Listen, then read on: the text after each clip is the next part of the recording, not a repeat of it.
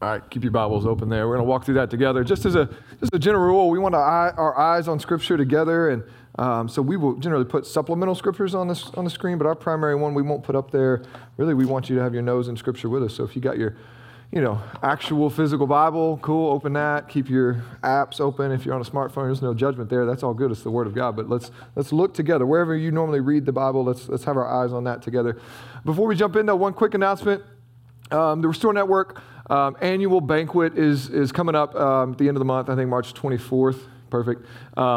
And if you're new, maybe you haven't heard of Restore Network, if you're not new, you know that it has gripped my family's heart significantly. Their mission statement is very simply changing the culture of foster care so that every child experiences healing. It's simple, but it is a huge task. Because the culture of foster care, if you know anything about it, is not producing healing. It's producing more harm, and it is hard, and it is broken. But there is a light breaking through in the midst of that brokenness, and Restore is leading out in that. I love the organization. I'm inviting you to come here. It's a watch party, so it'll be a virtual banquet, but instead of us having to travel up to the Metro East area, which is where it's kind of central out of, we get to gather here. So I want to invite you here. We're going to cater in a good meal at 6 o'clock, and at 7 o'clock, we'll watch the banquet together. This is a fundraiser, but it is also a great opportunity for you to just learn more about the organization. Okay, so I know you hear me talk about it a lot, and maybe you're like, man, I don't even know, I don't know what I can do. I don't know what exactly they do. This is a great opportunity for you to come and hear more about it. So invite some friends. You could sign up. You can go to their website and sign up. If you got our app, I've got a lot of opportunities on there. You can go right to the event there. You can know a little bit more about our story, how we got connected in there to Restore Network. You can sign up directly there. If you sign up through their link, you'll have to find our church as a drop down. There's a whole lot of locations to choose from, so select our church and say you're coming here so we can get enough food to feed you. But we want to invite everybody to come here. If nothing else, do it as a favor for your pastor to hear why I am so in love with this organization.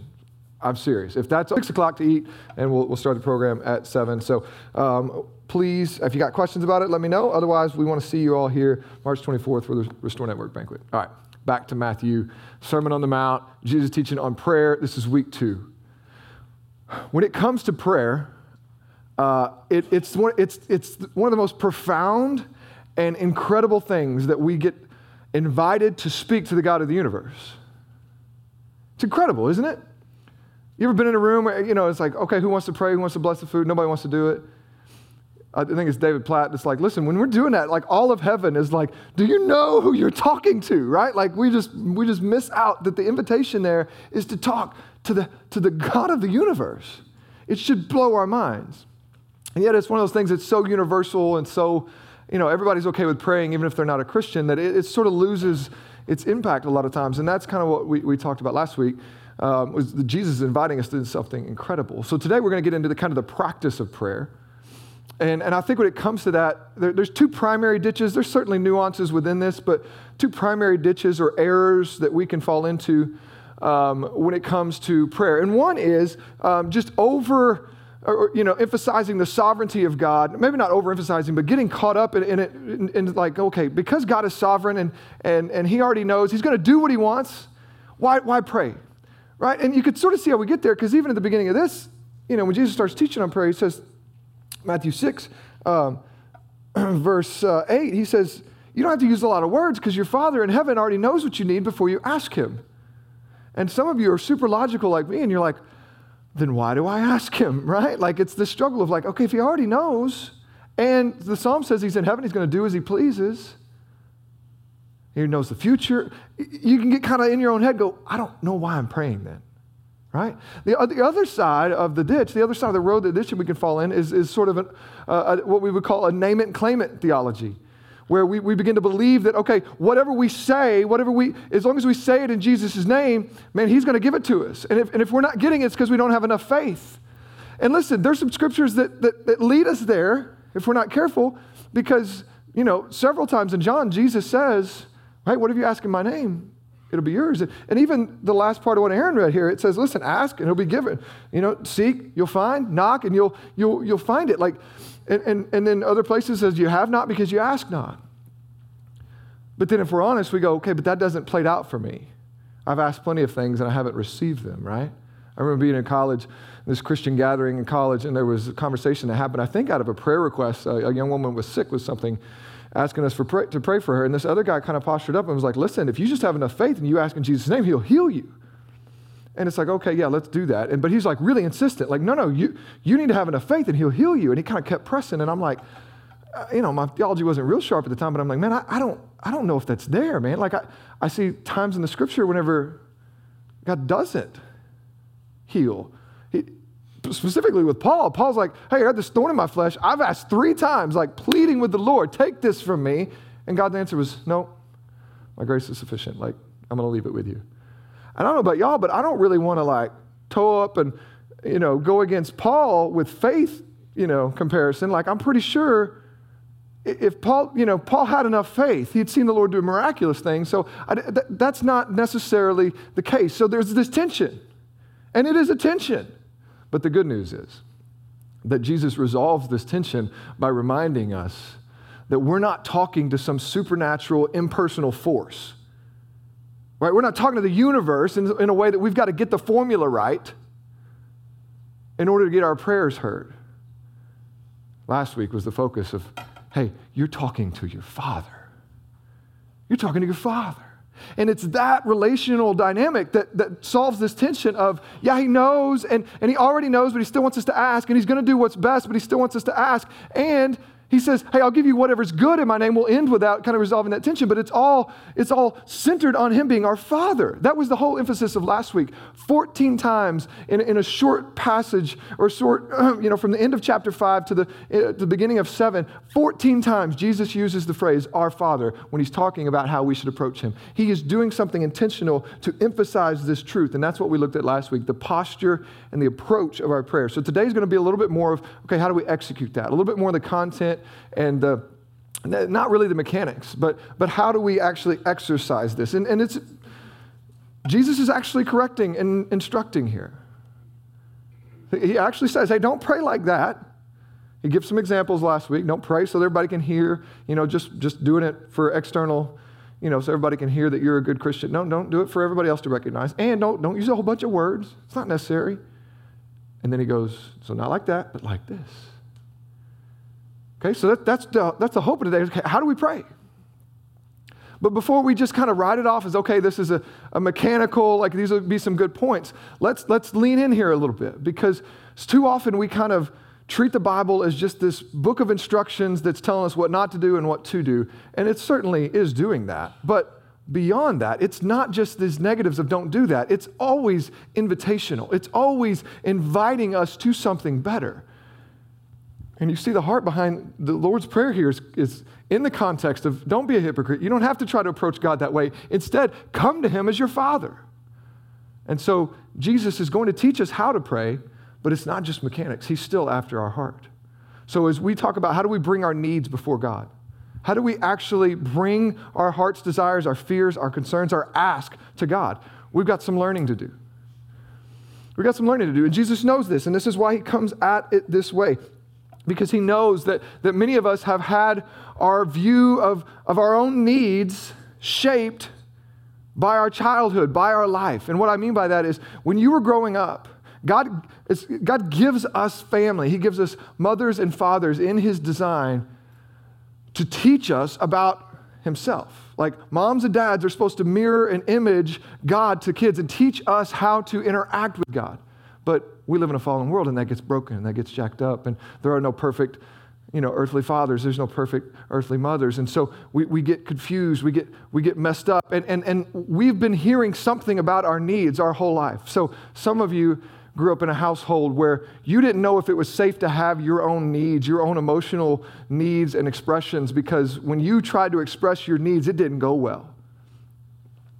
When you tried to express your needs, some of you, when you tried to express your needs as a kid, you found that really nobody was there.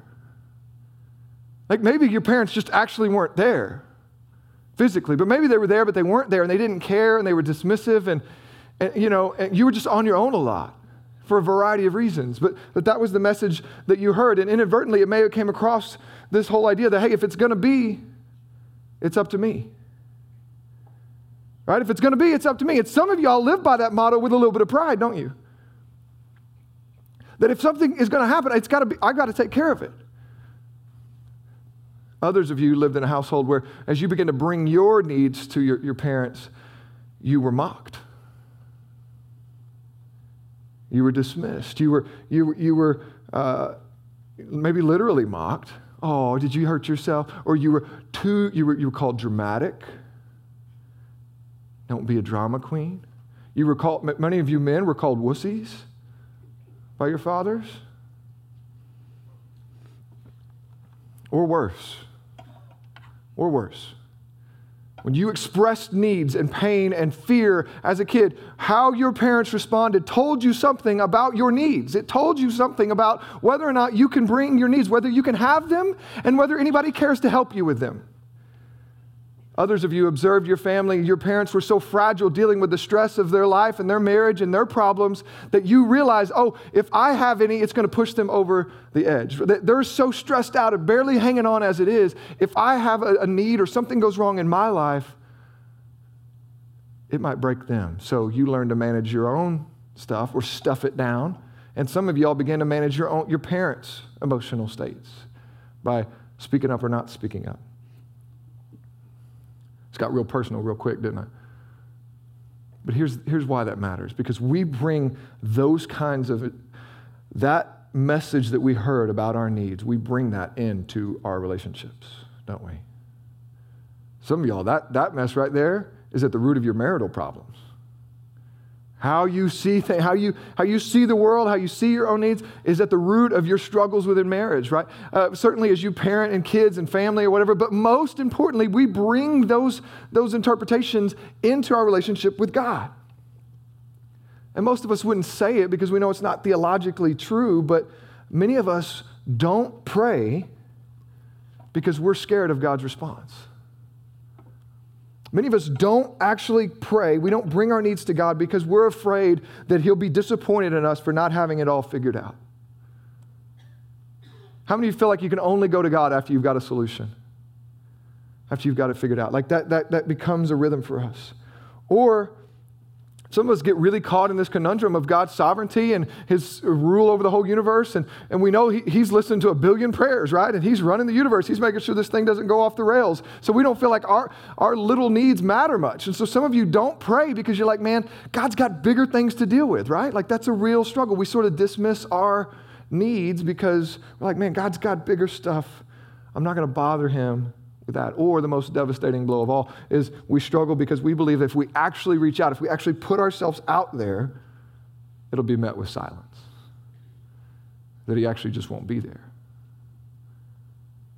Right? I remember I was like 12. And my real dad was not around. He didn't raise me until I was like 16. We have an okay relationship now, so I'm not trying to dog on him. But I remember I just didn't know him. Like he could have been in the room, I wouldn't have known him. But I remember when I got braces, him and my mom were on the phone talking about, paying for braces. And I was sitting on the couch. I knew she was talking to him. And I heard her say, he's right here. Do you want to talk to him? And man, my heart went nuts, right? I was like, whoa, that was like really scary to me. And I never got the phone.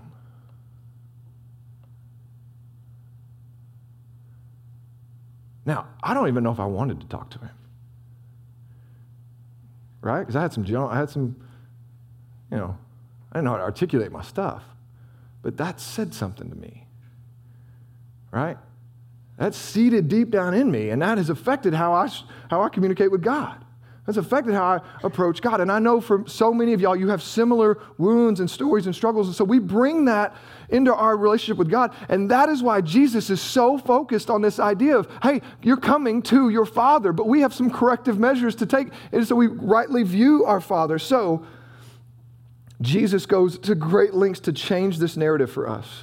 If you read the parables that He tells about teaching, He's saying, listen, He's a good Father. Come to Him, right? He says, ask, knock, pester, find Him, go look for Him. He's in the other room. You go find it. The door's locked. You beat on the door. He's saying, wake Him up in the middle of the night. Pester Him. Keep asking. Be His kid. He's a good dad. He is a safe place for you to have needs. Jesus is going, some of y'all are too theological to get into this. The Sermon on the Mount, he's inviting us into this relationship. You've heard it before. It's not about religion, it's about relationship. But have you gone deep and dealt with this junk that you've got in between you and the Lord? Jesus is going to great lengths to correct this narrative. He's saying, listen, come to him as a father. Some of you are like, okay, but how, right? Can you just tell me what to say? Can you tell me where to start? And Jesus does that. That's kind of the whole idea with the Lord's Prayer. He said, you don't have to pray like that. You don't have to pray like that. You don't have to have a lot of fancy words. Instead, pray like this. That's why he stops. The Lord's Prayer is so interesting, that the context that it's in. He's stopping. You don't have to pray like that. Don't interact with God this way like the pagans do. Pray like this. And he gives us this prayer. He gives us, this is a framework. We're reciting this on the front and the back end of our service today, but it's not just something to be memorized and recited and you don't have to say anything else. That's not what he's inviting us to here. This is a framework for us to bring our needs to God. And through this prayer, the last half of the prayer, I believe he's inviting us to lean in on our relationship with him and to interact with him in three ways, this relationship, to bring our needs with total dependency, total transparency, and total trust. Okay, so let's look first at total dependency, verse 11. He says this, give us this day our daily bread. Now, that's a prayer we've prayed, but a lot of us are going to struggle to get that because here's the deal. Most of us have pantries full of food, don't we? And refrigerators full of food. Like you could not earn a paycheck, the stores could close down right now, and you'd be fine for a few days. Right? Despite the snowpocalypse deal when we all run to the store. I used to be in the grocery, and I don't know what y'all are cooking when you get your milk and your bread and your eggs. There's French toast for days. I don't know what you're doing there. But everybody does that. But the reality is, even if you didn't get to the store and you were actually snowed in, which rarely happens too, but you'd be okay because you got food, right? So we struggle with this idea of needing daily bread. But the people that Jesus was talking to here, they wouldn't have, because most of them, the majority of them, would have been day laborers. Meaning, literally, what they earn that day is what they're going to be able to eat off of. Like, it's that day to day for them. If you've been in other countries, it's still like that a lot. I had a friend who adopted two kiddos from Uganda, and they spent several weeks there. And he had this motorcycle taxi driver that he just said, hey, I just want you with me. So he paid him a retainer every day. When he was talking to him, he says, how much do you make in a day? And how do you eat? Like, tell me about that. He says, well, if I make less than $5 a day, I don't eat. If I make between 5 and 10, I'll eat some rice. If I eat more than 10, I'll get some fruit and maybe some meat. That's just a day-to-day deal. Like, okay, what did I make? That's what, maybe I will, maybe I won't eat. That's the mentality most of them are going to have. So praying, Lord, give me my daily bread is going to have a different meaning for them. However, it goes back way further than that. And more importantly, in the narrative of Scripture, it goes way back to the Exodus story. And if you know the story of Exodus, if you don't, it's okay. I encourage you to read it in the book titled Exodus. But the story is that God's people are in captivity in Egypt. So the Israelites, that's God's people, the Jews, they're in captivity to the Pharaoh in Egypt, and they are slaves. They are making bricks. They are getting less material and cranking out more work, and they are under the thumb of a Pharaoh who hates them. They are a slave nation. They're crying out to their God, are you going to save us? Are you going to save us? He hears their prayers. He sends Moses to save them. You may know the story. You may have heard the stories about the plagues. He sends the plagues to get them out of Pharaoh's grasp. They get out of Pharaoh's grasp. They end up at the Red Sea. That's another, traumatic moment. What are we going to do? God saves them, parts the Red Sea, brings them into the wilderness, and he tells them, I have a promised land for you. I have a good land. I'm going to take you there. We're going to flourish together. But in the meantime, they got a ways to go to get there, and they start walking. And there's like, a whole bunch of them, hundreds of thousands of millions. Like, there's a bunch of these people, and they get out there, and everybody's like, who brought lunch?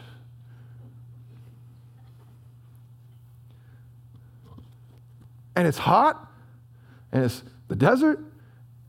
For real, y'all, what are we going to eat, right? It's the kid that starts grumbling right after you pull out the driveway. That's one thing, but later you're actually going to have to feed these people. Did God forget to make a lunch plan? No, he was doing something on purpose. He brought them to this place of need because he wanted to cultivate a relationship with them where they were totally dependent upon them. So, yeah, they realize their stomachs are grumbling and they have no way to get food for everybody. So what does God do? He sends bread from heaven. It's called manna. In Hebrew, it means, what is it? Because literally, they've never seen it before.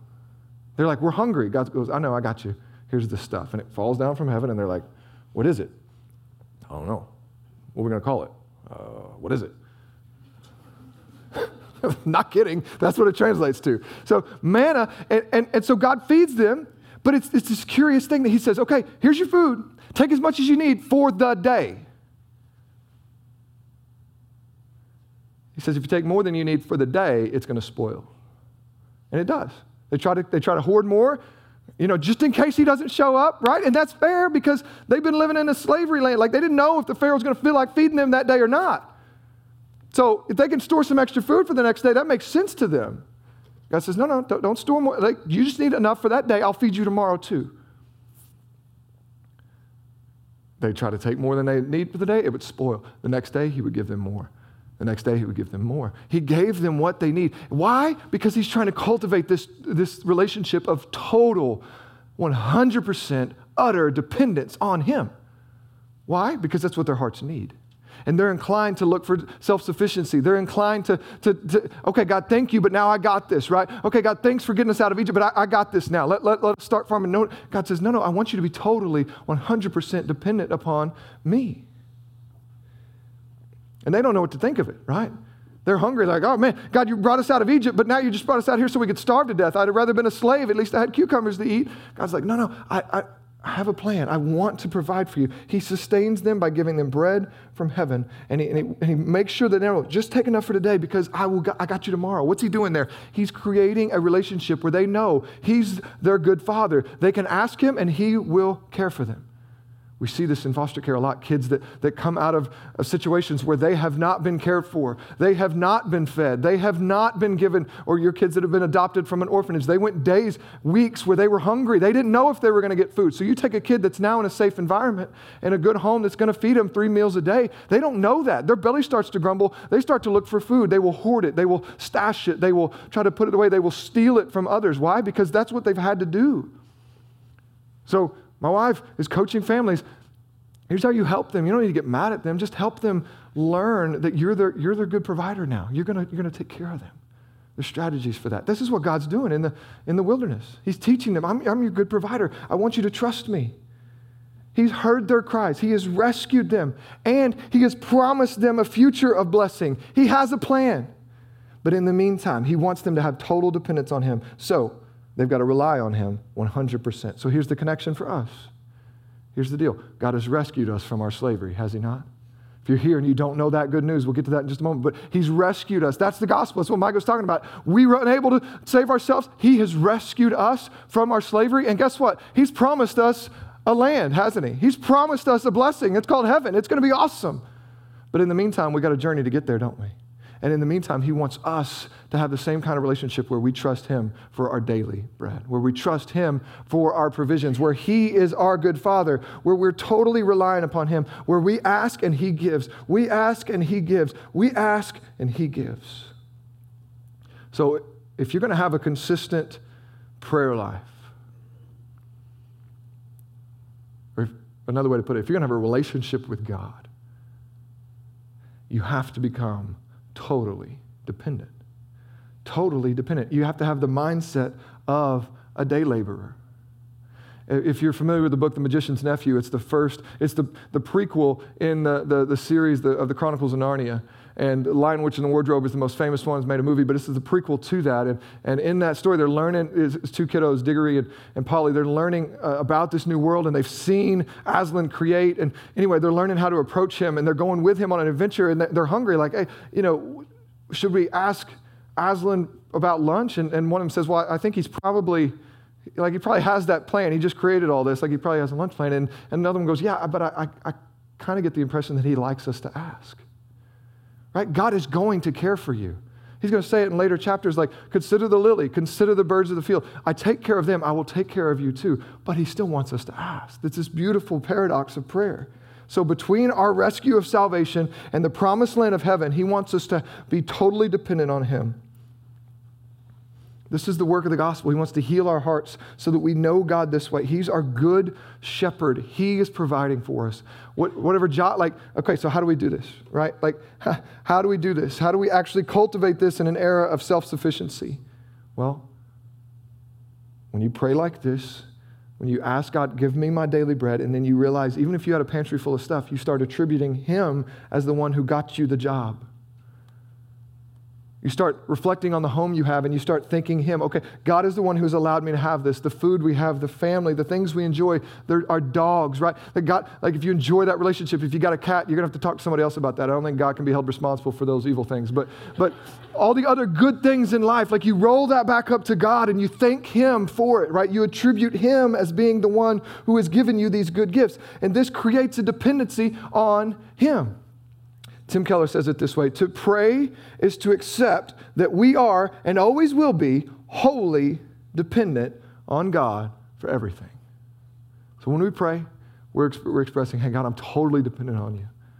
Totally dependent on you. Secondly, He wants us to be totally transparent with Him. So He says, give us this day our daily bread and forgive us our debts as we have also forgiven our debtors. Now, this needs a little bit of clarity, because if you're thinking about, you're a Christian, I thought my debts were forgiven, why do I have to ask, right? We'll get to that in just a moment. But if you're not a Christian, if you're here and you're just checking out church, you're checking out Christianity, wondering if it can make your life better, here's the biggie on the eye chart that you have to know before you know anything else, is that forgiveness is your primary need. And until you get that taken care of, there is no relationship with God. There is no answering of prayers. There is no fellowship and relationship with Him. You need to be forgiven first and foremost. You know why? We needed to be forgiven. It's not a you thing. It's not that I know your mess and you really got to be forgiven until you can get this relationship. No, it's all of us. The Bible says all have sinned and fall short of the glory of God. And that's what keeps us from Him as our good Father, our good provider. So our first and foremost need is that we are forgiven.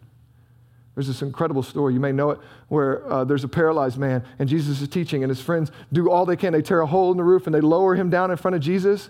And it's curious, what's the first thing that Jesus says to this man? Your sins are forgiven. You got to think, he's like, okay, cool, but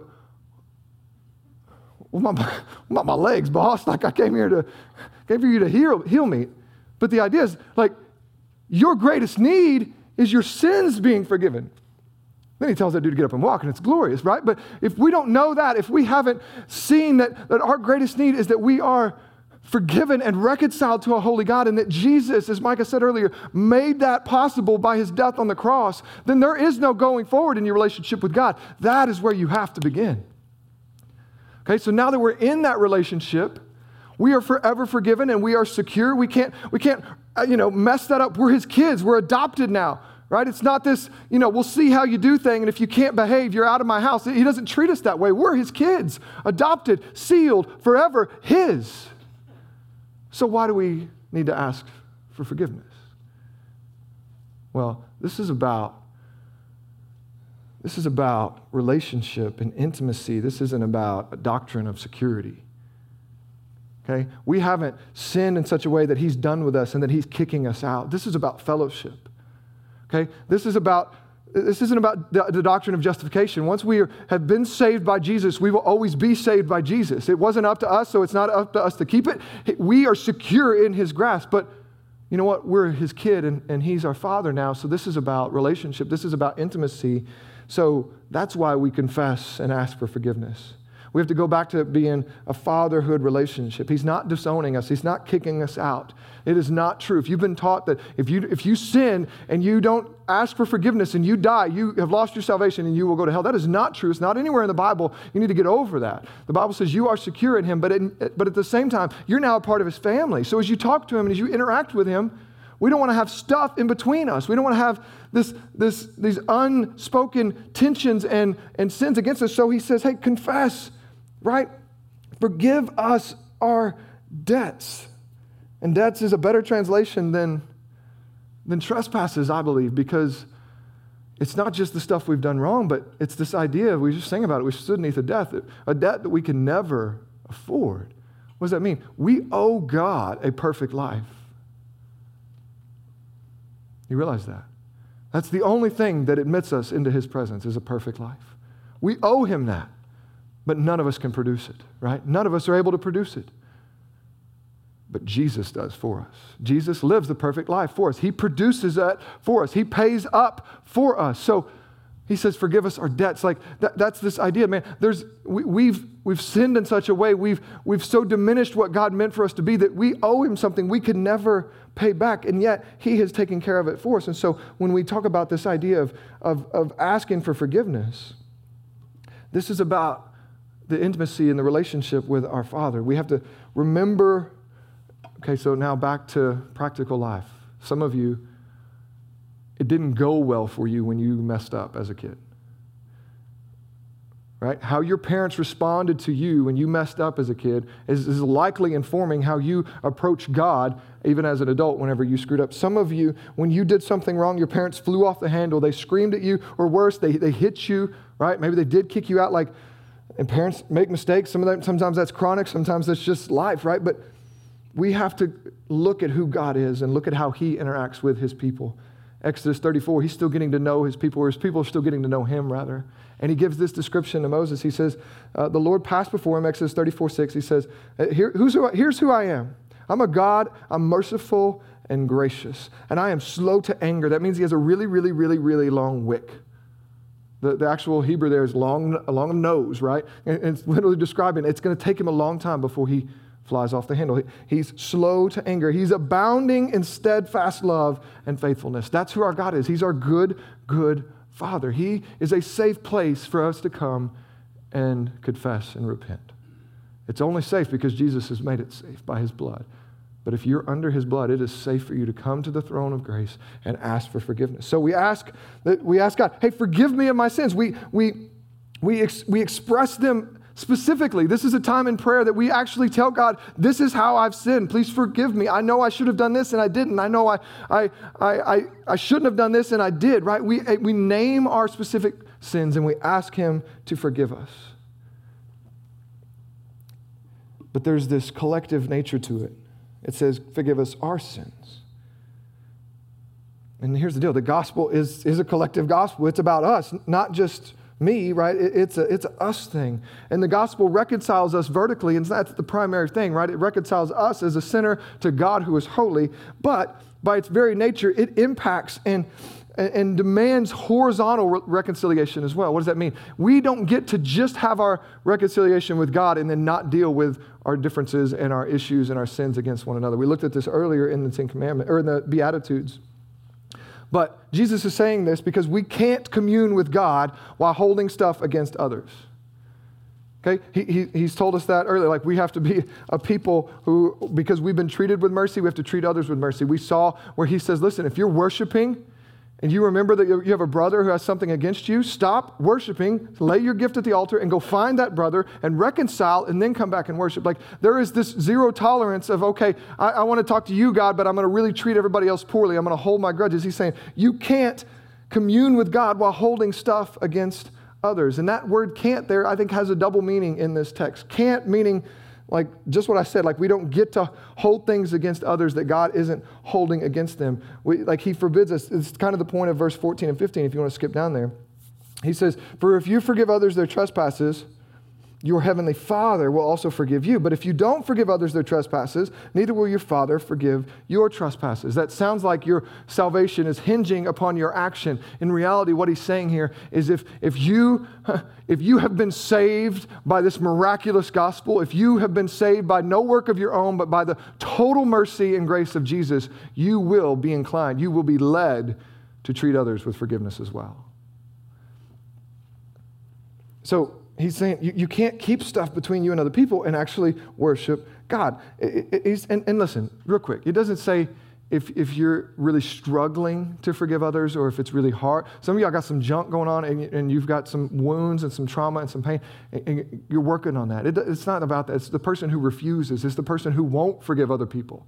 You don't get to just hang out in God's presence in prayer and expecting it to be okay if you haven't dealt with that. So he just doesn't allow it. Your issues with other people will affect your prayer life. But the other can't. The other part of that is because we honestly just can't. If you're approaching God, you're actually worshiping him, you're actually in his presence, it's gonna make it really, really hard for you to remain angry at other people. Let's make it really practical. You're having a fight with your husband or your wife. And you're angry, and you're justified. You feel justified in that anger. You have a point to prove, right? They've wronged you. If you go into your prayer closet, and you actually look at your Father, and you remember how he's treated you, he had a point to prove, didn't he? You've wronged him so deeply, so consistently, so regularly. And yet, how'd he treat you?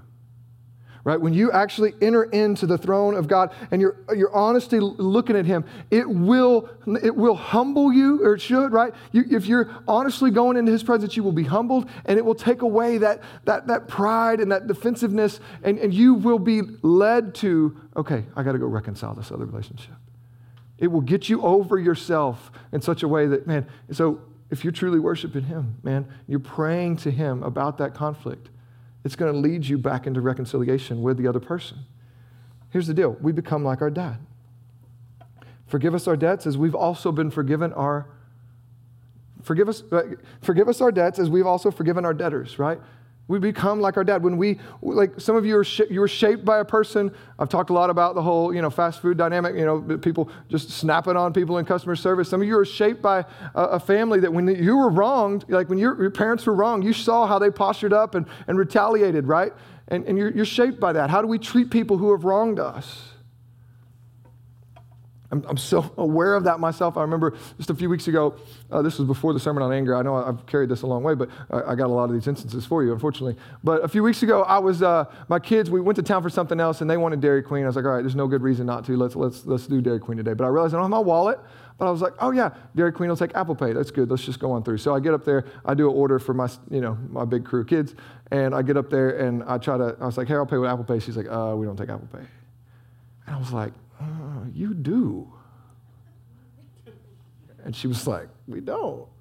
And I was like, but I was here the other day and I paid with Apple Pay. And she was like, you weren't here. And I was like, I know I was. Like, I don't go to another Dairy Queen. I go to the Dairy Queen. And I was angry because I was like, I know I paid with Apple Pay. And I was like, okay, I'm not going to, I was like, with all due respect, I think you're wrong. I was so arrogant. I was like, I think you're wrong. And she's like, I'll go ask somebody else, but I'm pretty sure we don't. Sure enough, manager's like, sir, we don't take Apple Pay. I was like, all right, well, good luck with that ice cream I just ordered and you made because I can't pay for it. And so I left. I was like, all right, I guess I'll go get cash. So I go to Aldi to get cash. And then as I'm leaving, I was like, all right, I'm going to a different Dairy Queen to order. Like, I got cash now. I'm not going back. I'm not going to show my face there. But you know what? Then I realized, I wasn't at that Dairy Queen. I was in Fairview Heights. They really don't take Apple Pay. I was like, man, I got to go back and make that right. And so I did. I went back through, and I was like, hey, probably don't have the stuff anymore, but and they were like, whatever, just give me your order. And we made it. And I just apologized. The lady was like, I don't really care. Like, you're just another idiot that came through. Like, it's really not a big deal to me. But I was like, I'm sorry. But I wanted my kids to see this is how we treat people. Daddy was wrong. Like, I have to treat people like it was my fault, not theirs. So anyway, we become like our Father, right? When we see how he's treated other people, we are compelled to become like him and treat other people how he's treated us. So forgive us our debts, Lord. Forgive us our trespasses as we forgive those who have trespassed against us, those who owe us, right? So many parables about that. All right. Lastly, total trust. He wants us to have total trust. So he says, and lead us not into temptation, but deliver us from evil. How many of y'all have really thought about that and got a little bit confused? Like, is God in the habit of leading us into temptation? Right? It seems a little strange. And James says God doesn't tempt anybody with evil, right? That's not. So what is this talking about? Well, I want to let the Bible clarify the Bible. I want to let Jesus clarify what he means. But there's a difficulty here in this text. In fact, this is what led the Pope to actually change the language a couple years ago. I don't know if you remember this, but he actually changed the language of how they recite the Lord's Prayer because he thought this was speaking wrongly of God. So instead of saying, lead me not into temptation, he wanted to change it. He did change it for the Catholic ritual to let us not fall into temptation. Why? Because he was like, God doesn't lead us into temptation. God doesn't tempt us. Okay, so there's a tension there. There's a whole issue with what the Pope did. You don't get to posture up on the Bible like that and start making, that's not how it works. You got to let the Bible interpret the Bible. So James 1:13 does say, let no one say when he's tempted, I'm being tempted by God. For God himself cannot be tempted with evil, and he himself tempts no one. So that is true. James 1 says it, right? But the Bible also says, Matthew 4, that Jesus was led up by the Spirit in the wilderness to be tempted by the devil. What do we do with that? There's this tension. So, God doesn't do the tempting himself, but God does testing. Okay, so God doesn't do the tempting in the sense that he doesn't put evil desires in our hearts. He can have nothing to do with evil desires, right? But he does bring us into the presence of lots of tests and lots of temptations. The Bible's really clear. Proverbs over and over again. We're not in control of our steps. Like God is guiding our steps.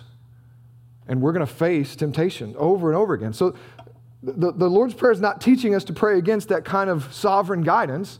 What it's teaching us is to pray that the temptation does not take us in, that the temptation doesn't overwhelm us, that we don't get led into temptation in such a way that we get taken over by temptation. So, and it's coupled quickly with deliver me from this evil that's set before me. So here's the deal. We're all going to encounter temptations every day, innumerable temptations. That's what life is. It's just an endless choice of, am I going to choose belief or unbelief, faith or no faith, obedience, disobedience, like over and over again. But the prayer here is God, lead me, help me avoid that. But when I get there, keep me from falling inside of it. Hold me back from stepping inside of the temptation. Okay, so here's what we know is true. We will have temptations. This world is full of them. We have an enemy who's always looking to take us out, but we have a God who is always giving us a way out. Okay, we have an enemy that's always looking to take us out, but we have a God who's always going to provide a way out. So he doesn't tempt us, but he does test us. Okay, but we shouldn't relish in those temptations and in those tests, meaning we don't seek them out. We don't go put ourselves in the middle of the temptation just so we can show that we've got the resolve to resist it. No, we don't put ourselves in those places of trouble and hardship so we can prove our strength. That's not how this works. So when we're praying for God to guide us, we're saying, hey, I don't want to fall into temptation. And the easiest way to not fall into it is just to avoid it altogether, right? And that's an okay desire. That's an okay thing to ask God. But then to know that when we are led into it, when our life requires it for God's glory to be placed into a situation of temptation, that we cry out and we can expect that he will deliver us from that evil. Just as he did for Jesus. He's our great model. Jesus is praying in the Garden of Gethsemane, Lord, I really don't want to go to the cross. But he yields. All right, not my will, but yours. Deliver me. Like he's trusting himself into this. So we pray, Lord, don't lead me into a temptation that I can't, that's going to take me over. Like don't lead me into that. But if it comes to pass, if I'm in a position where, okay, I'm being tempted, then deliver me, right? We should want both of those things. Like we pray, okay, Lord, I'd rather not encounter that kind of temptation today, but when it comes, I'm going to trust you to be my deliverer. So we should pray that it's limited and avoided, but then that we look to him for deliverance whenever it comes upon us. So this is our framework, okay? This is when we pray like this. But remember, he's our good father, right? So okay, back to last week. We remember when we come into prayer, we're talking to our good father. We're talking to dad. We're talking to a good father who has purchased us, adopted us, okay? Secondly, we remember his kingdom is what's coming. That's his agenda, not your kingdom, not my kingdom. He cares about you, but he is ultimately advancing his kingdom. It will help you in your prayer to keep that in mind. His kingdom come, his will be done. That's the best thing we could pray. And that allows us to submit and say, okay, your will be done, Lord. Okay, we remember those things, but then beyond that, okay, he invites us to be dependent, be transparent, and be trusting of him. But then, we're going to skip over to chapter 7. He's saying, just come with that. Regularly. So Jesus doesn't give us the Lord's Prayer to give us a more efficient way to talk to him so we're not coming to him so often and not bothering him so often. That's not why he gives us the Lord's Prayer. He's not like, man, these kids just won't shut up. They keep asking me. If you guys would just speak to me like this, well, I'll understand your request and we can all move on with our day. It's not his posture. He's saying, this is how you get to talk to me. So you know what? Come talk to me. All the time, come talk to me. Come talk to me regularly. Come talk to me. Let's skip over to chapter 7, verse 7. It says this, ask and it will be given to you. Seek and you will find. Knock and it will be open to you. For everyone who asks receives. Everyone who seeks finds. And to the one who knocks it will be open. He says, which one of you? This is such a beautiful example, such a beautiful argument for why we should pray regularly. Which one of you, if a son asks him for a bread, will give him a stone? Or if he asks for a fish, will give him a serpent? If you then who are evil, right? That's us. That's just broken, sinful people. If you know how to give good gifts to your children, how much more will, there it is, your Father who is in heaven give good things to those who ask him. So we'll speak to this a little bit more in its context whenever we preach through chapter 7 in a few weeks. But it's important. I think it's important for us to tag this on here. because this should be our posture. Ask, right? So if a kid's with his parent, the parent's in the room, they have something they need. Mommy, daddy, can you help me with this, right? If the parent's not in the room, they're going to get up and go to try to find that parent. Right? Happened today at my house. Like, where's mommy? Right? She's in the bathroom putting on her makeup. Right? Where's mommy? I need something. Right? Can I help you with something? Probably not. I need mommy. Right? Okay, I tried. Right? Where's mommy? You're seeking. Right? Can't see them. Okay. If they're in a room, they're not available right now. The room door's locked. What are we going to do? We're going to knock. We're going to knock. We're going to knock. Right? This should be our posture for us as His children. Ask, seek, knock. But the context is so important. Because what we'll see is this is in the context of our living a life of godliness, living a life of treating others the way we want to be treated, not judging them, but appropriately coming to them. The context here is, hey, live for my glory, and it's going to be hard, but you know what? When it gets hard, I'll give you everything you need. You just come and ask for it. That's the qualifier. That's the context here. He says, I think it's in 1 Peter. Chad taught our students on this last week, but that we have been given everything we need pertaining to life and godliness. In Christ, He's given us everything we need. So that's what He's talking about here. As you're trying to follow me, when you're trying to live life in a way that's glorifying God, if there's something that you don't have in order to do that, simply ask and it will be given to you. Okay? So that helps because this is not just this carte blanche for your desires. Ask whatever you want and He'll give it to you. It's not what's being taught here, right? There's context here that's so important, right? James chapter 4, 2 and 3 qualifies this even more for us. He says this, you do not have because you don't ask.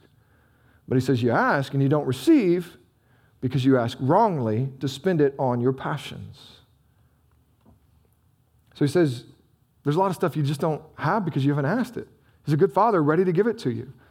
But there's other things you've asked for and I'm not giving it to you because you're asking out of the wrong posture because you just want to spend it on your own passions and fleshly desires. But when you're asking in His name, when you're asking it to live a life of godliness, He will not withhold any good thing from you as His child.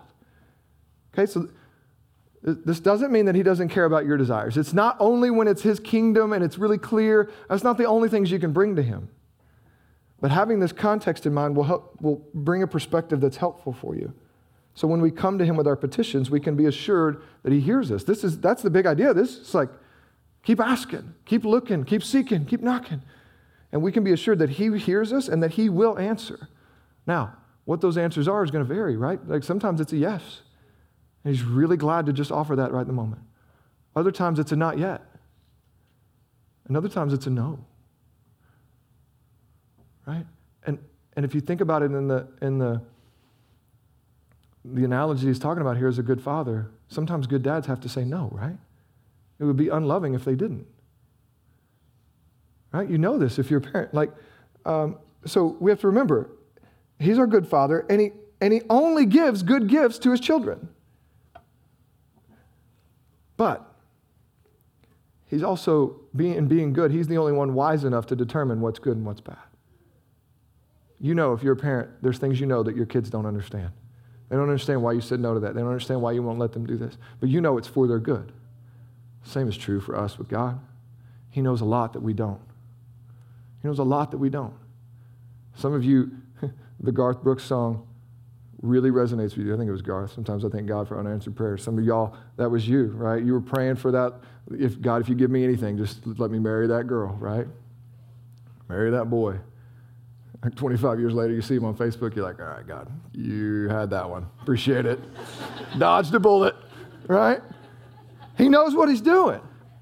We think, man, this is what I need. God goes, I don't know you think that, but I love you. I'm going to hold that one back from you. So He only gives good gifts. It doesn't say that He always gives the bread, does it? It just says He won't give him a stone. That's actually what He's saying. It doesn't say He's always giving the fish. He says He won't give a snake.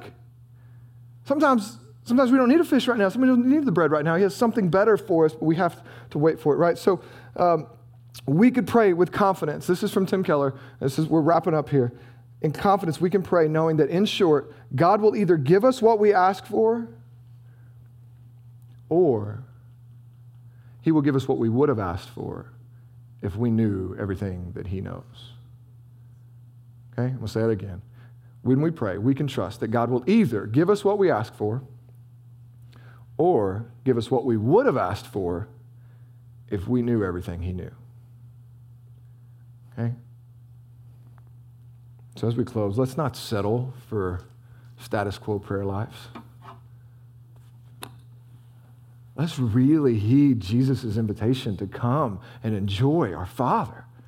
This beautiful privilege to come and pray to the God of the universe.